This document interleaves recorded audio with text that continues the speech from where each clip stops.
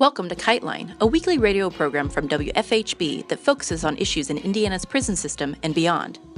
Behind the prison walls, a message is called a kite. Whispered words, a note passed hand to hand, a request submitted to the guards for medical care. Illicit or not, sending a kite means trusting that other people will bear it farther along until it reaches its destination. Here on KiteLine, we hope to share these words across the prison walls. Before we get started with this week's theme, we want to share some prison-related news. The Marshall Project reports that prisoners making no or almost no money in prison can pay the equivalent of hundreds of dollars in the outside world to see a physician. For instance, in Oklahoma, inmates can make as little as 5 cents per hour, so their copay for seeing a physician is equivalent to about $580 for a minimum wage worker outside of prison. Lawmakers in Illinois recently voted to eliminate the $5 copay for medical care that the state's prisons have been charging for years. Letters and surveys have shown that copays for medical care are one of prisoners' major concerns. More than half of inmates say they avoid health care to avoid the copay.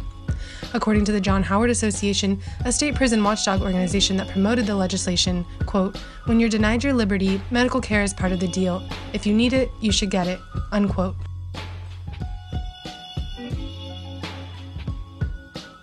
According to the Tampa Bay Times, a coalition of inmates, families, and reformers calling itself the Campaign for Prison Reform is protesting the Florida Department of Corrections' decision to eliminate half of the in-person prison visits and permit a private company, JPay Incorporated, to profit from video visits when used to replace in-person visits. The coalition announced that it would boycott the company if visitation cutbacks go ahead as expected. The new prison visit policy, which is supposed to go into effect this summer, will allow the 97,000 inmates in the Florida prison system to have visitors every other weekend instead of every weekend. The prisoners' families will also boycott the JPay program the Department of Corrections uses to transfer money to inmates' accounts. Instead of allowing JPay to profit from cash transfers and purchases, the families will subvert the program by sending money to the accounts through wire and bank transfers. According to the crime report, the Federal Bureau of Justice Statistics recently examined the recidivism rate among a large sample of prisoners over a 9-year period and found that 5 of 6 state prisoners were arrested at least once during the 9 years following their release. Earlier studies used 3 or 5-year follow-up periods. The authors of the report say the longer study time gives a much more comprehensive picture of the criminal activity of released prisoners. Among the report's key findings was that 400,000 released prisoners accumulated almost 2 million arrests during the study period, or about 5 arrests per person. Also, 44% were arrested during their first year after release and 83% within 9 years.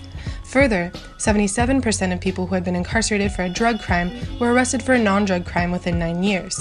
What's more, those who committed property crimes were more likely to be arrested than people who committed violent crimes.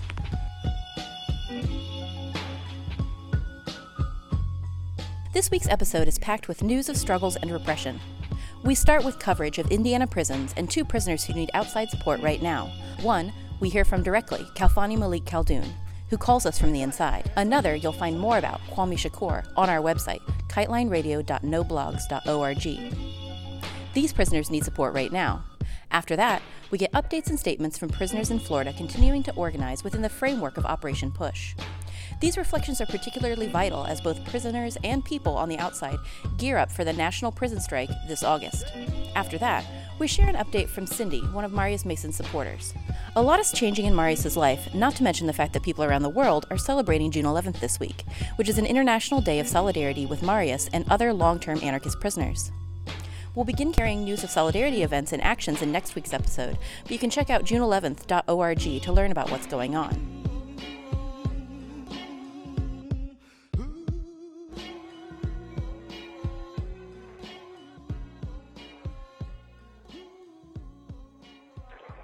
Hello. My name is Brother Khalfani Malik Khaldoon, Indiana political prisoner. I'm calling in from Wabash Valley Correctional Facility. In the last week, I have had 2 scenarios occur that was completely out of the ordinary. One of them was in the wee hours of the night at 3:30 a.m., shortly after I received my Ramadan sack because I'm fasting for the month of Ramadan.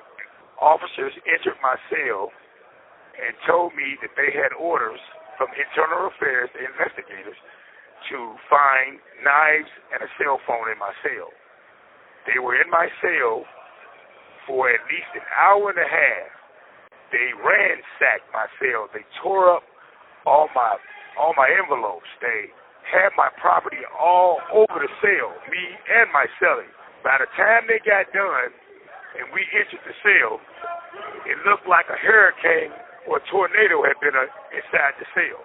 We asked them what sent them to us, and they said that they got an email to target our sale because we had something. And when I asked him what was that, he said we was allegedly supposed to have some knives, homemade knives, and a cell phone. Nothing was found in the cell. And when I asked the sergeant why did he have to tear the cell up like he did, he said, when we're sent by our superiors, this is what we have to do. The second scenario was there's a counselor who works at Wabash Valley Correctional Facility. Well, he had been an officer for at least 20 years at this facility before he became a unit counselor. This counselor entered the unit that I live on and told an offender that I owed him some money had I paid this debt.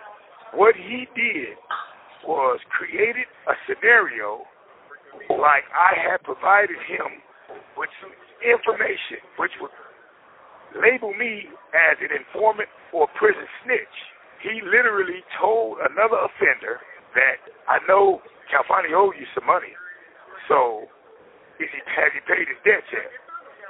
This prisoner, unbeknownst to him, he's wondering where did this information come from. It didn't come from me because I did not tell the counselor anything. I hadn't talked to the counselor about anything of this nature. So I'm left to believe that the counselor's agenda was to cause me to get stabbed or beat up or labeled as a snitch in my environment where I lose my respectability, where my reputation as a political prisoner is destroyed and in question, and that a great suspicion as to, whether or not I was trying to cause the other prisoner harm. Our comrades to do is to call Wabash Valley Correctional Facility and ask to speak to the warden, who is Richard Brown, and the assistant warden, who is Frank Littlejohn, and demand to know why hasn't something been done about what this counselor did. His actions violated an information and standard of conduct for departmental staff. This policy basically controls and maintains all officers' conduct. What he did was considered fraternization with the intent of harming me. It was very unprofessional, and I would appreciate it, all of the comrades who can hear my voice, who have the time to call down here and demand that justice be done, that Counselor Mifflin either be fired, reprimanded, or made to apologize, and that he correct his actions. It would be highly appreciated, the assistance that y'all give me at this moment.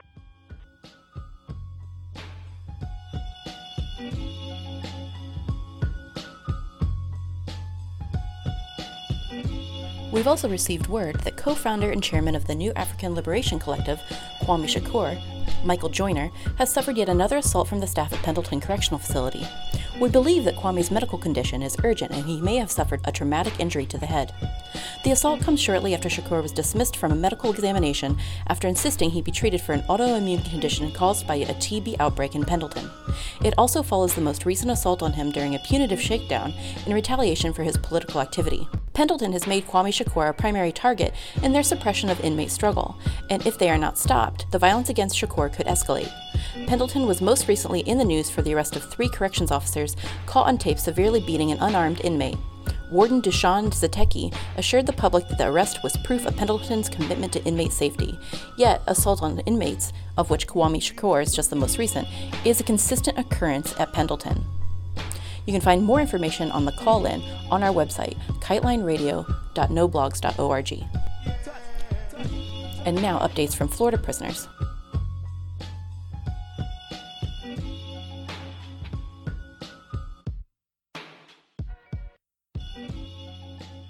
So I'm going to just read these 2 letters that give a little bit of insight and some updates on communication we're hearing from people who are involved in Florida prison system organizing or communication with people on the outside in some capacity. This one is from May 24th, 2018, so just last week, and it starts off, greeting with power. I received your letter today. I'm hearing or reading that organizations are gearing up for Juneteenth. I saw it in the San Francisco Bayview newspaper, volume 43, May 2018. My article was in the February issue pertaining to the Operation Push protest in Tallahassee. As a matter of fact, this issue has pictures of participation and states that it shut down the DOC headquarters for 5 hours. I want to start a small chapter of I Walk in these gates, but I must recruit some dedicated soldiers, and people are not going to be folding under the oppression of the struggle. It's not about ease. Plus, I am fighting my case and have been locked up for 26 years. But through faith and to right the wrongs of the 13th Amendment, the prison system is not about rehabilitation, in particular in Florida. The parole system hasn't worked in years, and people are still locked up from the 70s. For example, my dad's 1975, who ain't killed nobody. It's ridiculous. These people get paid $96,000 a year to hold 4,200 inmates under a non-existent parole system, and the prices in Canteen need to be boycotted. I got a catalog from California, and the prices are cheaper under their vendor. Florida's behind the times and under a Jim Crow regime. It's time to turn up the heat in Tallahassee and make legislative changes to these draconian laws. I will keep you posted.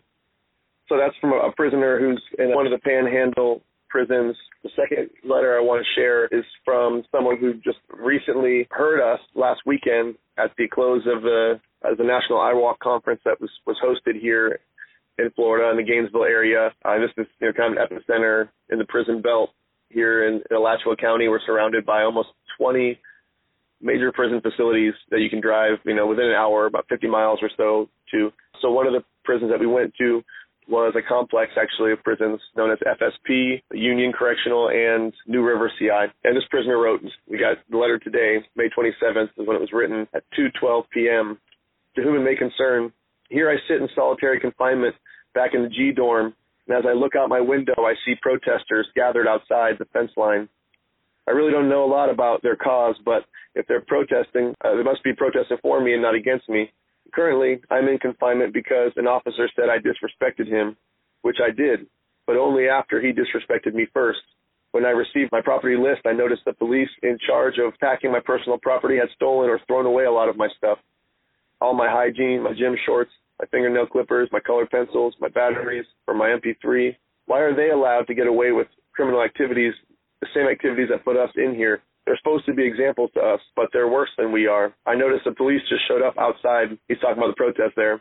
He goes back to his story. I'm serving 30 years for taking money out of a cash register at a gas station. No weapon, no violence. I went to trial because my state-provided attorney told me to go to trial and that I would win. And when I lost, I appealed. The judge was going to drop my time to 15 years if the attorney would admit that he told me to go to trial. But I guess you know what he said. He said he told me not to go to trial. Isn't anyone honest anymore? Yes, I messed up in life, unfortunately. I never had a father to teach me, but being in prison away from my 2 teenage daughters is hard enough. They don't pay us for working, but when we refuse to work, we get thrown to solitary confinement for 60 days and are only allowed 5-minute showers a week while we're in there. I don't like to ask my family for money, and I don't care about food from Canteen, but my hygiene items, my shorts, my colored pencils that I use to draw for my kids, how am I going to replace that stuff? And if I complain too much or too loudly about it, they'll only beat me up and lock me in confinement again. The two responsible are Miss Officer Reed and Mr. Sergeant Sanchez. Some would say what they did is retaliation against me, and others would say they're just common criminals who haven't been caught yet. For stealing $170, I was given 30 years, but they can steal $50 of personal property and get away with it. Please, if you can help in any way, even if only a pen pal or someone to talk to when life seems too much, I'd appreciate it. I read those letters. Some of them are people that we've been corresponding with for years now, and some are people who are just now hearing about us because of the momentum building, which started through the Operation Push protests and will be continuing and escalating through the Juneteenth solidarity actions. The other thing I think is important to mention in the Florida Department of Corrections system is that Kevin Rashid Johnson was just able to get news out about recent abuse that's been going on, including the loss of his personal property and the destruction of correspondence that he had written to both legal counsel and news media. It's not the first time that he faces retaliation, but it seems to be increasing. He was once again put into a strict cell confinement where All of his property is stripped for several days, including all clothes, just left in his shorts. As a result of these ongoing abuses, his support campaign is now calling for an immediate transfer out of Florida DOC back to the Virginia DOC system, where he has an interstate compact. So there's a list of demands and a list of numbers to call. And I don't want to take airtime to read off all the phone numbers, but this is circulating pretty widely. Kevin Rashid Johnson, and his DC number is 158039. You can call on the Florida Department of Corrections to return him to the state of origin that Florida has a compact with, Virginia. I think that would be a huge step in getting him out of this panhandle prisons in North Florida, which, I think are among some of the worst in the entire country.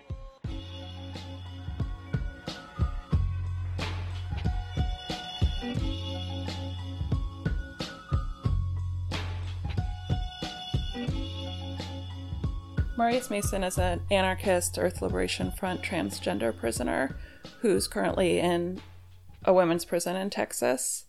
Marius was arrested in 2008 as part of the Green Scare campaign that the federal government did to crack down on environmental activists who were doing direct action to save the planet and bring attention to subjects that were being not addressed in the public eye. Marius was involved in an arson of a laboratory that was doing GMO research, and it was really instrumental in bringing attention to the dangers of GMO and just the horrible ways that Monsanto and the government itself were supporting the destruction of communities in other countries with the instrumentation of GMO crops.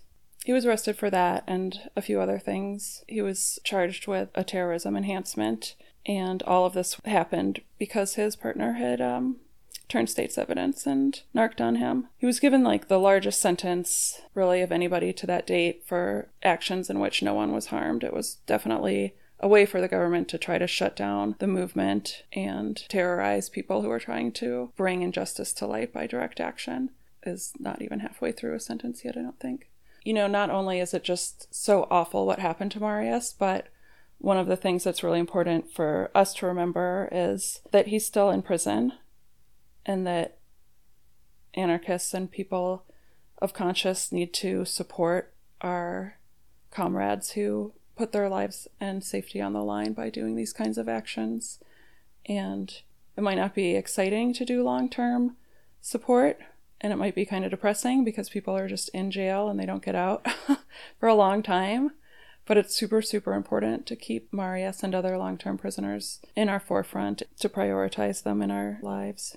Marius was in a high-security facility until a year ago, when he was moved. We thought he was getting moved to general population, but he was actually moved to a smaller unit that's traditionally, it's the RADP unit, which is like a drug rehab unit. His psychiatrist in the prison advocated for him to get moved there as a way to get him out of the high security unit and into something more less isolationist. So it's kind of a weird program he's been in. He just graduated from the program itself, but it's a little bit of intensive group therapy and a little bit of brainwashing. I think Jeremy Hammond is also in a program like this. So it's intensive therapy all day long, basically. And he did, in the last year, we were hoping when he got out of the high security unit that he'd have a lot more contact with the outside world and a lot more ability, just kind of mental clarity and ability to write letters and be in contact. But since he's been in this really intensive program, he hasn't just had any even literal time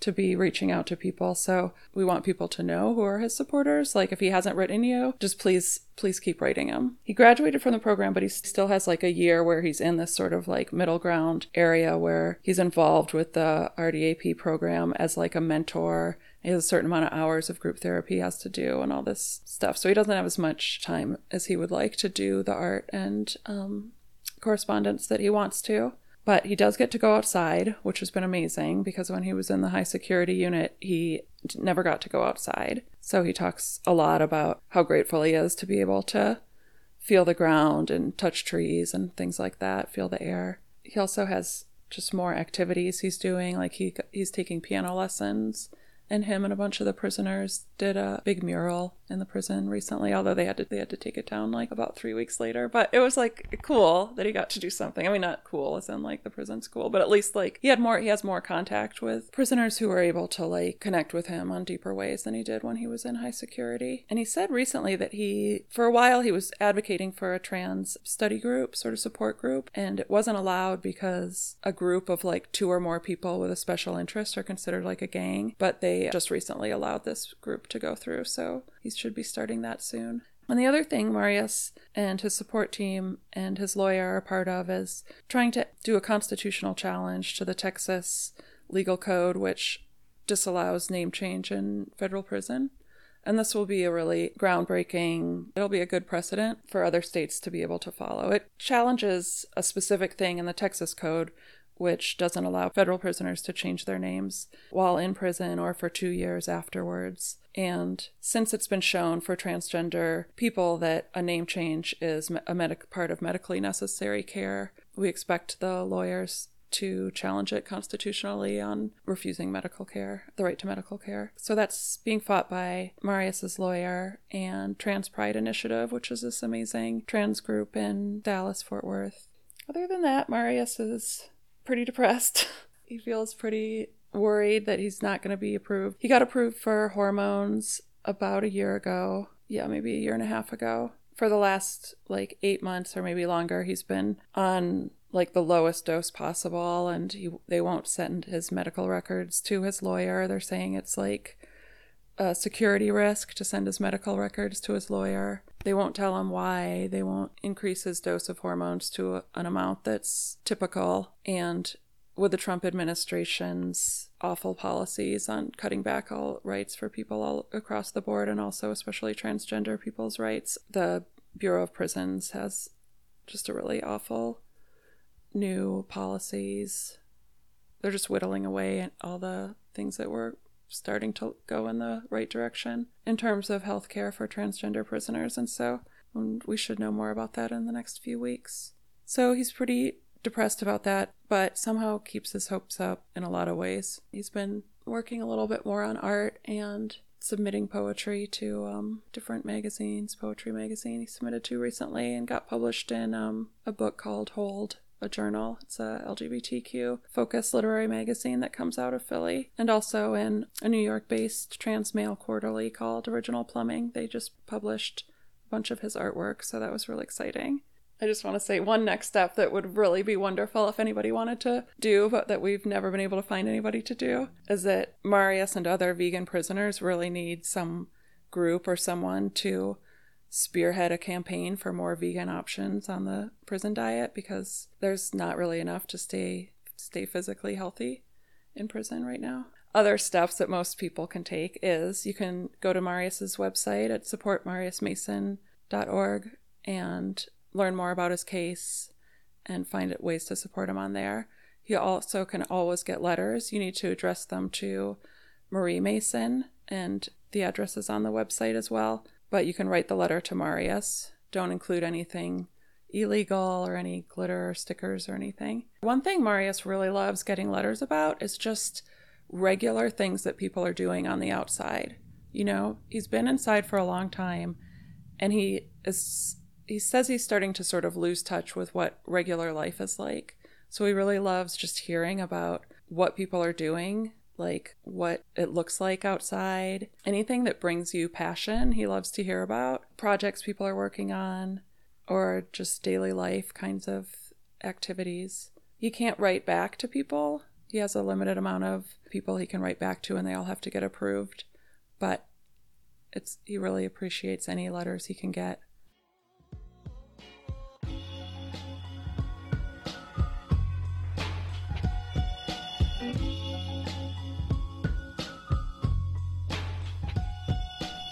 And finally, here's Marius' statement. Marius writes, "Thank you for coming together again to support all the long-term anarchist prisoners. Your support and encouragement are the life breath for anyone trying to keep heart and soul together while spending so many years away from the inspiration and motivation that our committed communities of resistance provide. It seems like the longer I am away, the more those memories seem necessary to me, feeding my spirit with the knowledge that a new world is possible. I want to wish my comrades in the Earth First, IWW, animal rights, and native sovereignty movements many victories, as well as to extend my love and hope to the good friends struggling for queer and trans rights. My blood pumps still because you live and fight. I want to send a wild wolf howl to all the anarchist buddies and friends yet to be met who've sent me their stories, their love, and their vision describing a world without hierarchy. I see through your eyes and dream with you. My life is small here, though still bigger than it was in my old constricted unit. I've met many, many wonderful people and so many new trans friends. Yet I have such limited capacity, and I've been feeling my age and some age-related health problems. But I continue to advocate for my request to complete my medical transition. I'm discouraged to see that the TEC, which decides cases like mine for the BOP, has not met yet, though I have been told by staff here that my case would be heard this past week. I will keep our community informed as to how long that process continues to unfold. It is a long arc towards justice, but with your help and support, surely all trans prisoners asking for medical relief will be vindicated. I feel like it is so hard now to contribute meaningfully to creating the world that we dream of so passionately. I find that it is difficult to follow the news of our campaigns in the free world to defend the water, to protect our animal brothers and sisters, to demand a society that is not built on hate and exclusion, but rather built on love and inclusion. But I am committed to supporting my fellow prisoners here and try to do that work with integrity, offering comfort and support in both their day-to-day hurts and troubles, and in their long-term goals for dignity and ultimately freedom. I am so much stronger because I know that you are with us, helping us to persist until that day of freedom comes. You have my everlasting gratitude for carrying me through these long seasons of waiting. I am forever in your debt. Stay strong, do right, be brave. I am so proud to call you my family. Love and solidarity, Marius Mason. This has been KiteLine. Anyone affected by the prison system in any form is welcome to write us via our P.O. Box, KiteLine Radio, P.O. Box 2422, Bloomington, Indiana 47402. KiteLine wants your feedback. You can reach us via email at kitelineradio@gmail.com or find us on Facebook. Are you or someone you care about affected by the prison system? You can call us to record a message to be played on the air at 812-269-2512. Or you can use this number to record a message to a loved one behind bars. You can hear previous episodes of our show or get more information on the prisoners or stories covered on KiteLine at our website, kitelineradio.noblogs.org. You can also find our podcast on iTunes. KiteLine is intended as a means of communication between people across prison walls. We are not responsible for all views expressed on the program. WFHB, its contributors, or any affiliates airing this program are not responsible for the views expressed on the show. This has been KiteLine. Join us every Friday at 5:30 p.m. for more stories, news, and insights about the impact of prison on our communities. Thank you for listening.